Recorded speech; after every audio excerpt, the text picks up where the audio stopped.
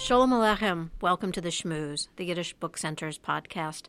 I'm Lisa Newman, and today I am visiting with David Kaufman. Welcome, David. Hi, Lisa. Nice to be here today. Great to have you. And David, I usually provide a brief bio at the start of my podcast, but if you'll permit me, I'm going to ask you to share a little bit about how you came to photography, because it's an interesting story and I want you to do justice to it. Well, I grew up in the city of Montreal, which is a great Jewish community, as you may know. And in the late 1970s, I was making my first documentary film about Abraham Moses Klein, who's a very prominent and well-known Jewish poet who wrote in English in Canada. And I was exploring his neighborhood partly through photography, and I became tremendously enamored of architectural imagery. And at that point, really, I began to hone in on architecture as a lifelong photographic interest. I had been involved with photography from my teenage years, but in the late 70s and early 80s, I really found a direction, which was the architectural image. And I was particularly enamored with not old Montreal, but the older parts of Montreal. And I always had in mind a famous saying by a famous photographer of Paris, Eugene Atget, who said, or is reputed to have said, that he wanted to photograph the Paris that was old when he was young. And that's how I felt about Montreal. I wanted to photograph the Montreal that was old when I was young. And your work, I have to say, is really stunning, and I think it's safe to say it's important work. Thank you. It feels as though there's a duality to it. You've got the eye of a photographer and that of someone who's really documenting Jewish heritage. Can you speak a little bit about that? Do you want me to tell you how I started that? Oh, sure. And what you bring to that. How do you make that marriage happen? Well, I grew up in a moderately Orthodox home with immigrant parents who were sort of observant in a traditional way. And I worked in the film industry for many years. I worked for the Canadian Broadcasting Corporation. I had a moderately good Jewish education, 12 years at a Hebrew day school and high school. And as I spent those years working for the Canadian Broadcasting Corporation, I always wanted to find a way to express my Jewish identity in my work. And of course, working for a public broadcaster, that's not always possible. It's usually not possible at all, actually. But in 1992, I got a chance on a program I was working on, The Fifth Estate, which is an investigative program, to do a show about hidden Jewish child survivors in Poland. And I went to Poland in 1992, and during that trip, we went to Kazimierz Dolny, which is a town not far from Warsaw where Jews used to vacation. And we went there because there was a controversy about a Jewish graveyard. There was a high school in the place named after Janusz Korczak, the famous psychologist, child psychologist who died in Auschwitz with the orphans of the Warsaw Ghetto. And in a school named after him, they were putting in a hot water pipe installation. And when doing that in a football field, they discovered a Jewish graveyard. And there was a controversy over what to do with the remains of the people buried there. And we went there to cover that as part of our story.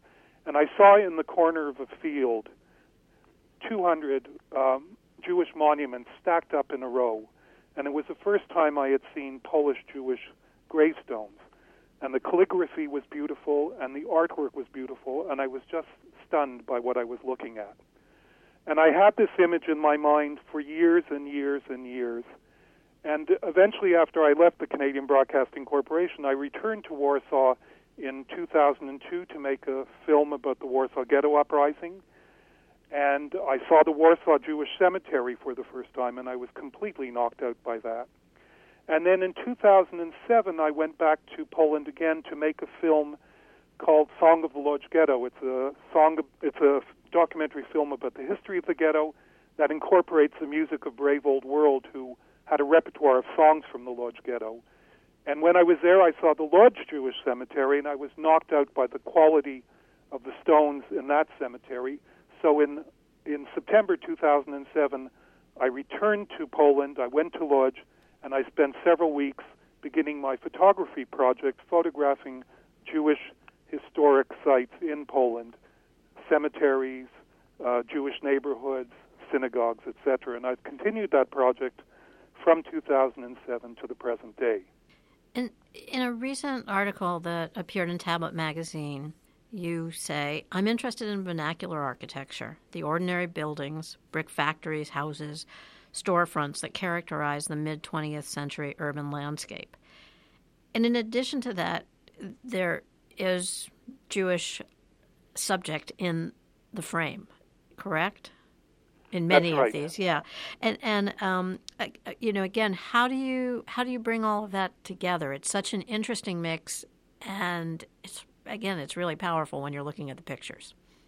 Well, my main lens through which I focus on photography is the architectural image and the urban landscape. So it wasn't a very large leap to move into heritage landscapes, and in Europe, heritage landscapes that incorporate Jewish material culture. So my love for the mid-20th century urban landscape in North America, in a way, translates to my love for a heritage of material culture that still exists, but speaks of a lost Jewish civilization. The reason I care about architecture of the mid-20th century is because I grew up in that period, and I think that was the period in which cities in North America and to a lesser degree in Europe were built around communities.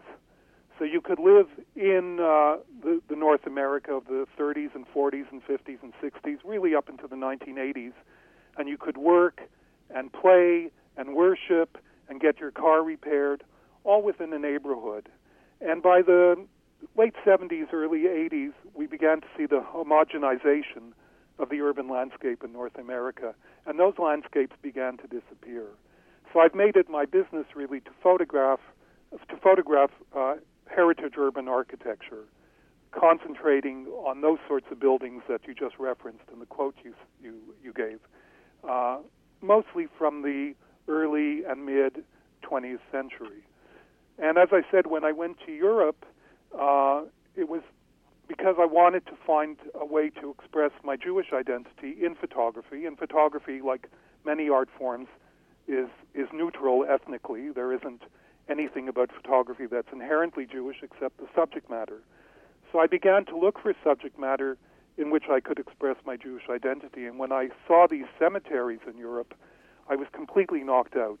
I have to say another inspiration was a book I picked up in 1992, and that was a book by the very famous Jewish activist and artist in Warsaw, Monika Krajewska, who did the first important book of photographs of Polish Jewish cemeteries. And that book was completely inspiring, and I've tried to follow in her footsteps. I noticed that you bring, and you're discussing this, really these 2 points of view to your work and to the framing and the lens, as you say, that you look through. Was there a pivotal moment or situation where these two elements, if I may use that word, came together for you and then allowed you it sort of flowed from there?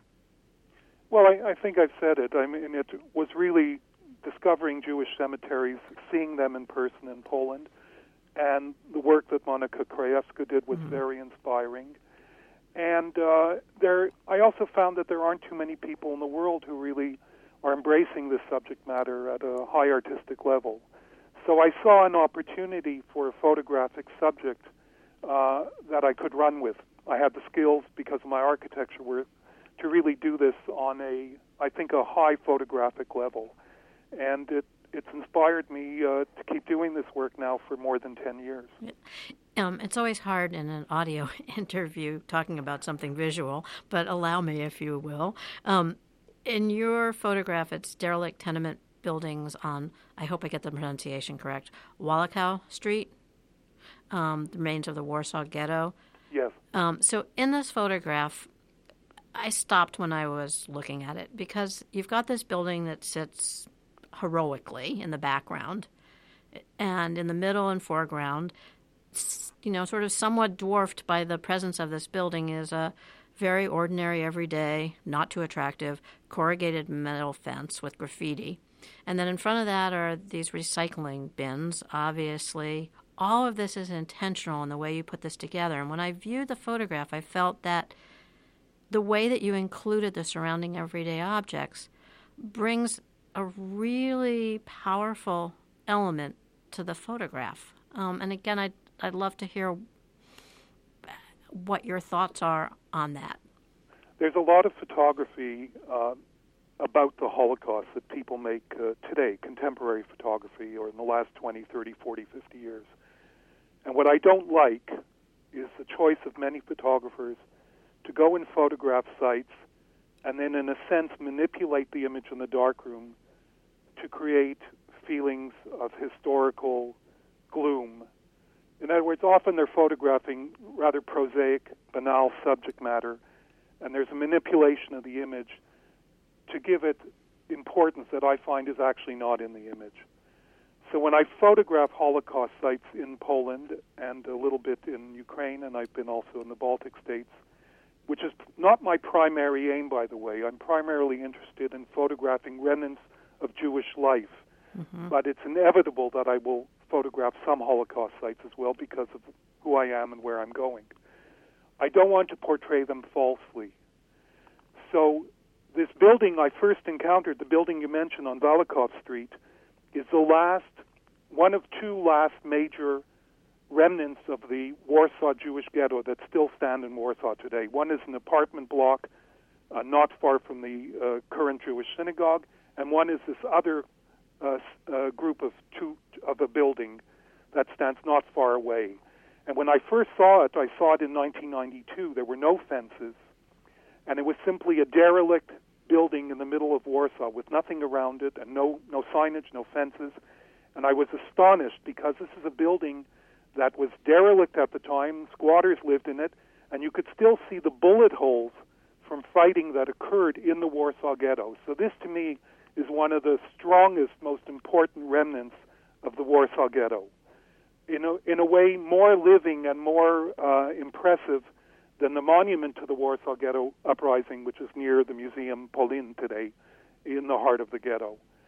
And then when I came back to it later, I photographed it several times, and I came back to it later just a few years ago, and the fence was up, and I want to show what this is. It's a derelict building which the city is endeavoring to protect, and it's run down, and there are recycling bins in front of it, and this is what it is. By the same token, when I've been to Auschwitz and Birkenau. I've made a few photographs there. It's very difficult. It's very difficult emotionally. But I always say that one should not forget that Auschwitz today is a 3-star site in the Michelin Guide. And we have to remember that these places not only are historic monuments, but they also are tourist sites today. And so I'm trying to show a dual focus, both on the historic importance of these sites, but I'm also trying to show what they've become and where they sort of fall in our contemporary Jewish experience. I don't want to glorify them or make something of them they are not. They are physical remnants. Behind them there's a great deal of history, but they are physical remnants. Well, they leave you thinking about a lot. Well, at least for me it did. And that one particularly really resonated. Also, your synagogues in Montreal are they're just great. I don't know how to describe them any other way. They bring me into the frame so beautifully. Just a quick technical question. So yes. I'm intrigued. You use an old-fashioned bellow camera? I use an architectural camera, which is a view camera, which has a bellows. And that's one of several cameras you can use so that when you point up at a building, you can manipulate the camera so that the building doesn't look like it's falling over backwards. So the camera I use enables me to photograph buildings, looking up at the building and maintaining my vertical lines without manipulating it later in the computer. Although I'm not opposed to computer manipulation, I'm saying this is the most effective way for photographing architecture. And these type of cameras have been used since the beginning of photography. the camera I'm using today is not antiquated, actually. It's a camera that was manufactured 10 years ago. It's a very modern camera, but it's based on the same historic design of architectural cameras. And what are you working on now? Oh, I'm just consolidating, actually. I mean, I've done a lot of photography in Toronto, and I'm thinking of putting together a exhibition called Toronto Till Now, which will encompass selections from 30 years of photography in the city where I live. Part of that I'm going to do this December and January. I'm having a very small exhibition at a local downtown synagogue, and I'm going to show maybe a dozen photographs of the area in which the synagogue is located, which is very well known in Toronto, the Kensington Market, Spadina Avenue area, which historically in the teens, 20s, and 30s, up to the 50s, was an important Jewish area. So I've done a lot of work around that area, and I'm going to do a little bit of work there. I hope very much to get back to Western Ukraine, and I hope also to Romania and Moldova next year. But this year I took a break because I had a lot of work to catch up on. I was curious to know if there were places that you have on your long list, and I guess there are. Well, I always do research before my trip, so I can't actually name places, but I would say I would very much like to go to northern Romania, which has several dozen beautiful painted wooden synagogues. They have been photographed by one or two people before, but I would like to try my hand at them. And there are areas of Moldova which have not been explored very much. There are Jewish cemeteries and Jewish historic sites there as well. And of course, there's much, much more to do in Ukraine. On my trip in 2016, my wife and I only went to western Ukraine, to Lviv and then to Chernivtsi, which was known, of course, as Chernovitz. And that was only a small corner of Ukraine, and there are many more possibilities for photography there. Great. Well, for those who are listening, could you share your website so that they can learn more about and see examples of your work? Yes, sure. It's www.davidkaufmanphotography.com, all one word, Kaufman spelled K-A-U-F for Frank, M-A-N. Wonderful. Well, David, thank you so much for your work and for taking the time to join me today. Thanks for having me today. I really enjoyed it. And I hope we see you sometime soon at the Yiddish Book Center. Take care. Thank you. Thank you. Bye. Bye-bye.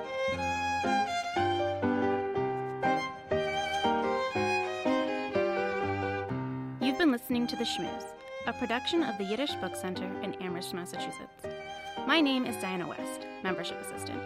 For more information about this podcast and to subscribe, visit yiddishbookcenter.org. While you're there, I recommend listening to episode number 100, Lisa Newman's conversation with Marissa Scheinfeld, author and photographer, about her book, Echoes from the Borscht Belt, Contemporary Photographs. Until next time, be well, be healthy, sei gesund.